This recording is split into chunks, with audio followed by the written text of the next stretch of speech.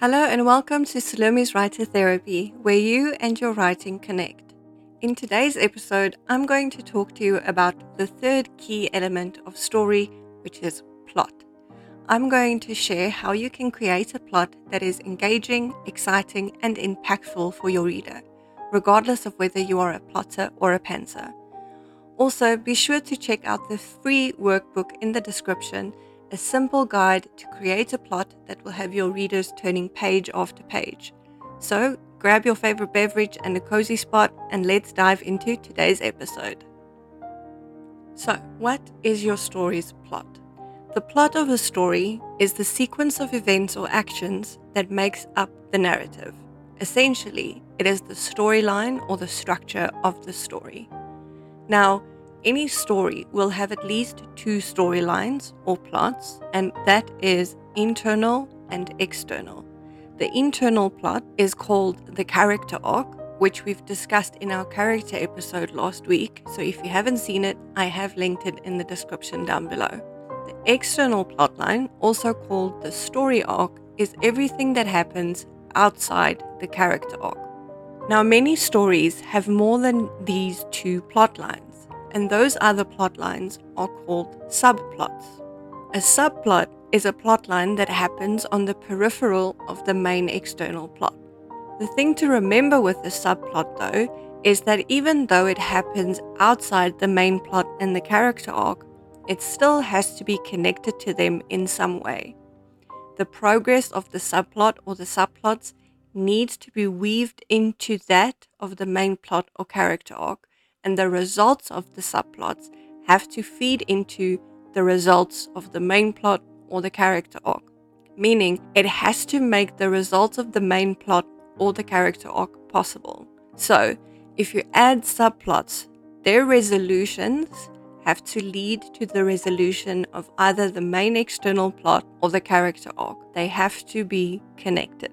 So, how do you determine which is the main plot and which is the subplot? The easy way is to look at your chosen genre, which I discussed in the episode What You Need to Know Before You Start Writing, which is also linked in the description below.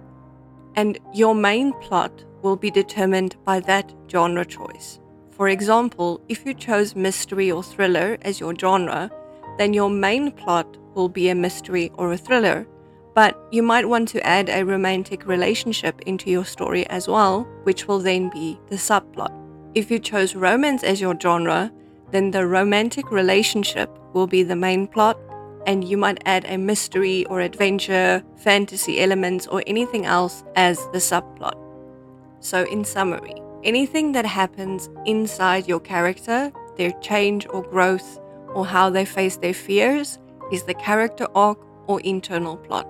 Anything that happens outside of the character arc is the external plot, and it is divided into either the main plot or subplots.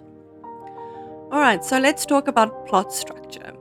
And here I want to remind you that all the plots in your story, whether the main plot, the subplots, or the character arc, have to follow some sort of structure. Now, there are a lot of resources on the internet regarding what structure you should use for your story.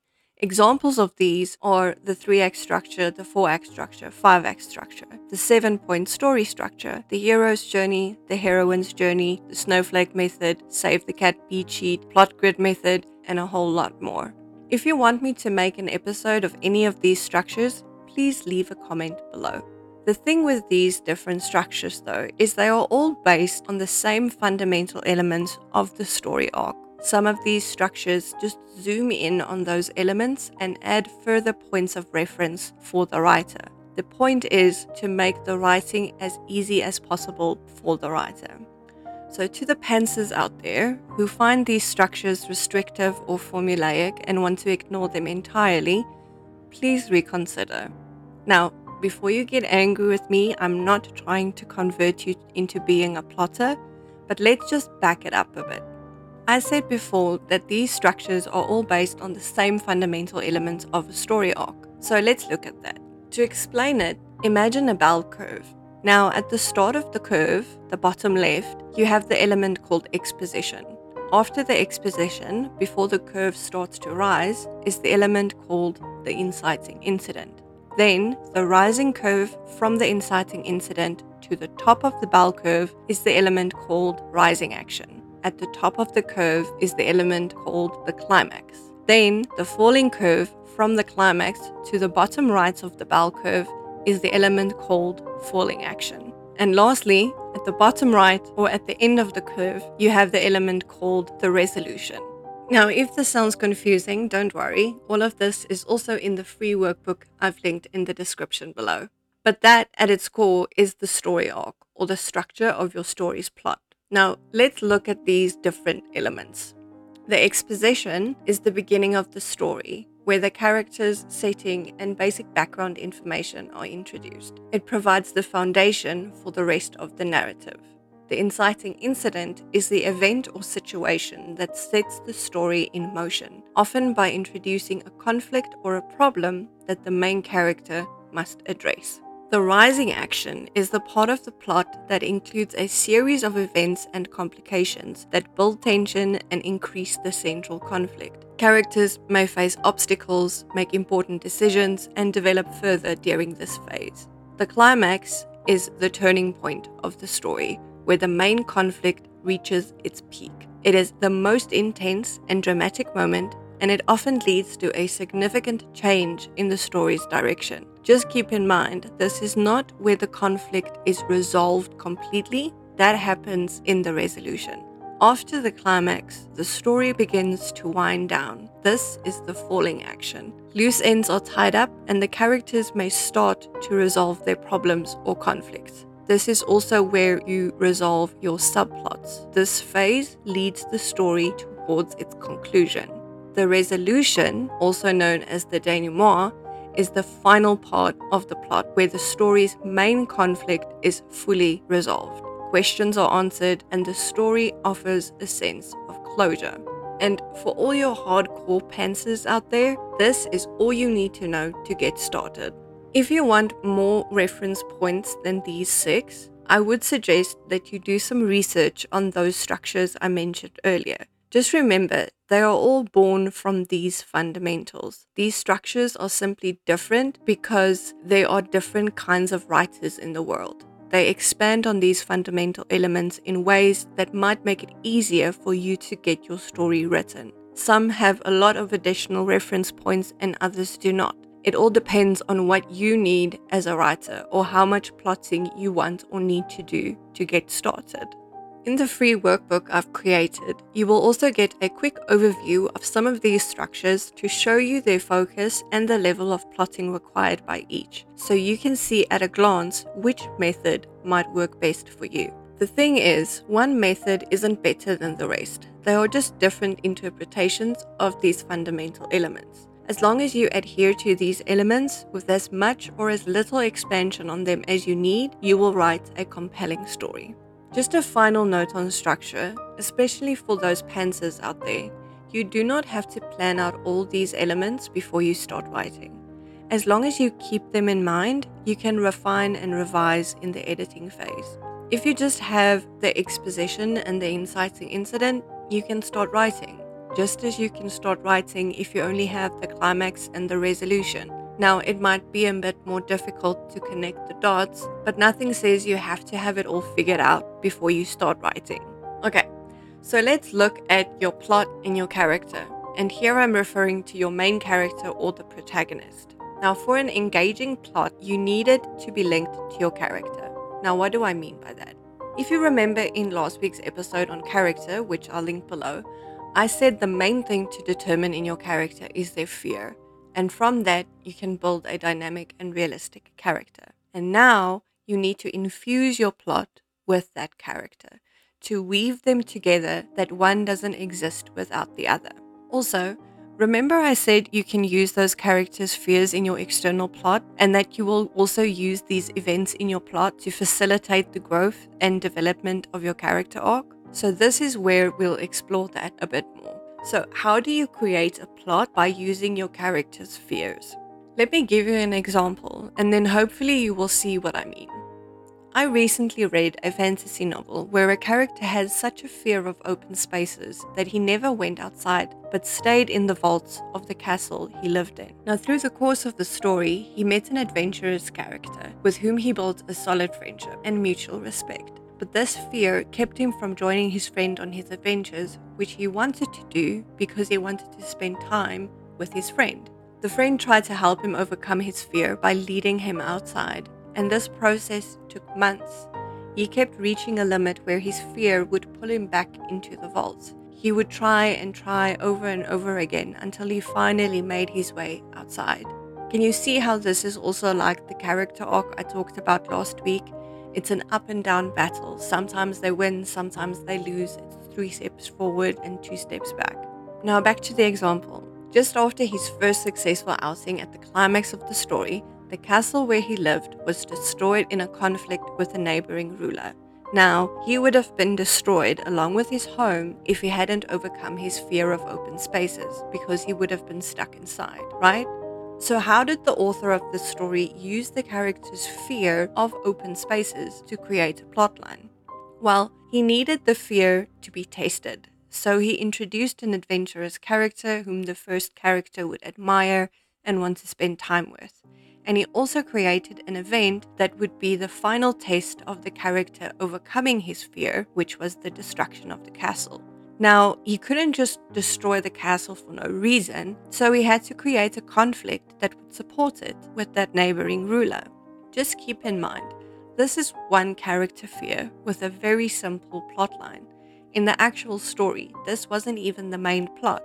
I just used it as an example so you can get an idea of how you can create events and conflicts that intertwine with your character's fears. That is why, in the episodes on conflict and character, I suggested you make lists of possible fears and conflicts you can use throughout your story, and this is why. You want to create events in your story that test your character against their fears and to create conflict so that your story moves to a satisfying conclusion. Now, how do you use events in your plot to facilitate the growth or change in your character arc?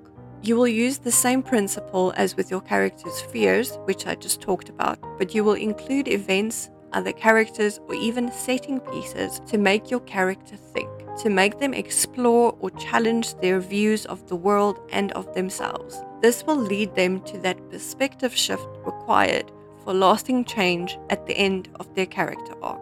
Now, before we go on, I just quickly want to talk about the state of your character throughout the story arc or the plot. What I mean is your character will behave differently towards the plot in different parts of the story. Let me explain.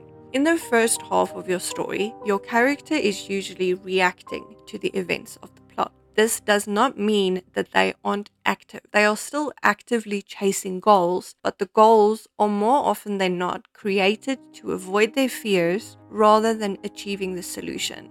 Let me put it in another way. The problem your character has to solve, the story goal or the story problem, has various possible solutions. Some might work, some might not. Some are easy, some are difficult. Now, in the first half of your story, your character will most likely choose goals that are the easiest, what they believe would solve the problem but allow them to avoid their fears. Remember, you want them to face their fears, so the right solution to your story problem is the one where they do that, right? It's the difficult choice because they have to change. But in that first half, your character won't want to do that difficult thing. Remember last week I talked about pain versus pain. This is where that principle comes in as well.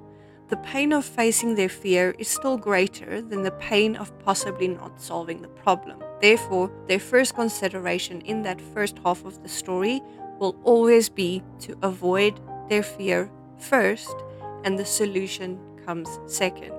And at this point, your character might even know what they need to do to solve the problem, what the right solution is, but they don't want to do it because it would mean they have to face their fears.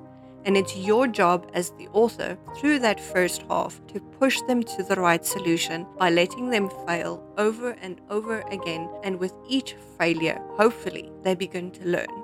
So by the time they reach the second half of the story, or the midpoint, their perspective needs to shift. something happens at the midpoint that finally opens their eyes, something that makes facing their fear the lesser of two evils. Again, think of that pain versus pain.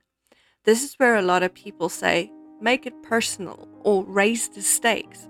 Like, it's not just finding a random killer anymore, but now they've killed my partner, my wife, or my brother. Or it's not just the city that's in danger of destruction, but the whole planet. Make it personal, raise the stakes. But the key is, at this point, they realize they have to face their fear to solve the story problem. Now, at this middle of the story, it's still the first step, but this time, they are actively choosing goals that force them to face their fears, and they won't get it right from the start, and they shouldn't. They still have to fail. Remember that 3 steps forward, 2 steps back. But this is what makes the second half of your story different from the first. In the second half, your character actively works to overcome their fear in order to solve the story problem. Whereas in the first half, they try to avoid their fear while solving the problem. And it's that fear that's holding them back from the right solution. So, let's talk about creating those events that lead to the solution to your story problem. Now, last week I introduced the concept of the GMC technique, goal, motivation, conflict, and I showed you how you can use it to create your character arc. So now, let's look at the GMC in terms of your external plot or your story arc. First, let's look at goals.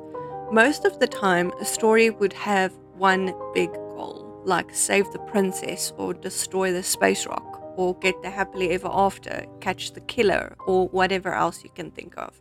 This is also called the central conflict or the story problem because it's the main or central thing your character has to accomplish, and there is usually one main conflicting force standing in the character's way to achieving it, known as the antagonist or the antagonistic force if it's not a person.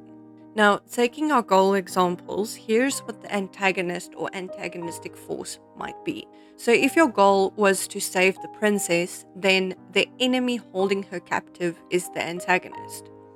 If the goal is to destroy the space rock, then the rock is the antagonistic force. To get the happily ever after, the relationship might be forbidden by their society, which will then make the society the antagonistic force. If the goal is to catch the killer, then the killer is the antagonist.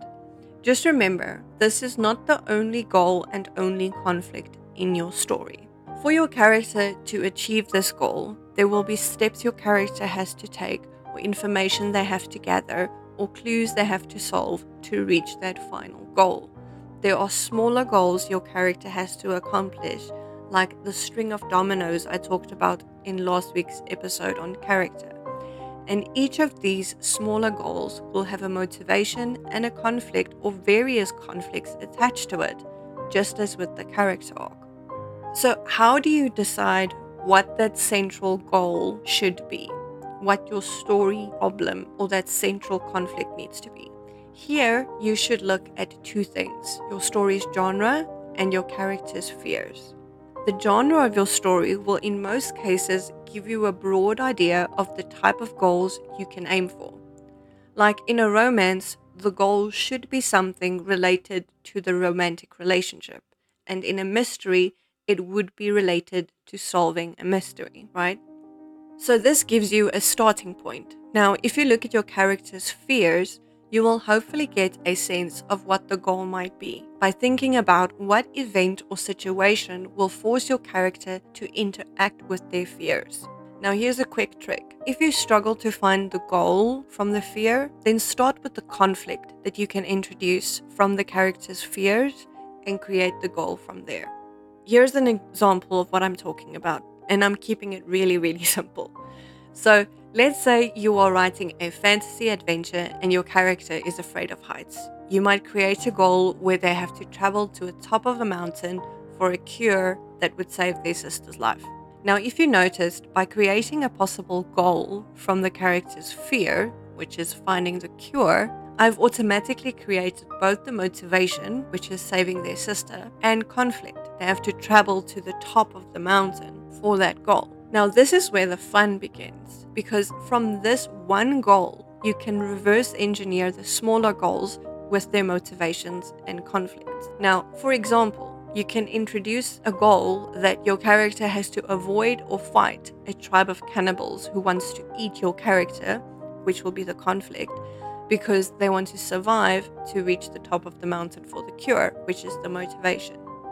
So can you see how just by determining this one goal, you can quite easily extrapolate the smaller goals with their motivations and conflicts that will lead to that main goal's resolution? Again, think of it as a string of dominoes. What do you need to happen to let this domino fall? Just a tip, the smaller goals and their conflicts don't always have to be rooted in the character's fear like the main goal and conflict, but it is great if they are. It is also great if you can explore different fears, flaws, or wounds in these smaller goals. And if you decide to add subplots, you can just duplicate this process. Create the main goal for that subplot with its coinciding conflict and motivation, and reverse engineer the smaller goals with their motivation and conflicts. And then you just have to weave the different plots together: main plot, subplot, and character arc. Now, if you want me to do an episode exactly on how you weave the different plots together, please leave a comment down below. Now, by creating events that are rooted in your character's fears and including conflicts that test your character against those fears, you can create a plot that is both exciting and engaging. And that is it for today's episode. Remember, plot is just one of the 4 key elements of story, so make sure you check out the other episodes on conflict and character, which is linked below. And if you haven't already, please consider subscribing and getting notifications so you don't miss the upcoming episode on setting. And if you have a question or any suggestions on future episodes, don't hesitate to leave a comment below. Also remember to check out the free workbook in the description so you can create your own exciting and engaging plot. So until next time, may your creativity flow freely and your fingers dance upon the keys. Keep writing with joy and stay connected. Cheers.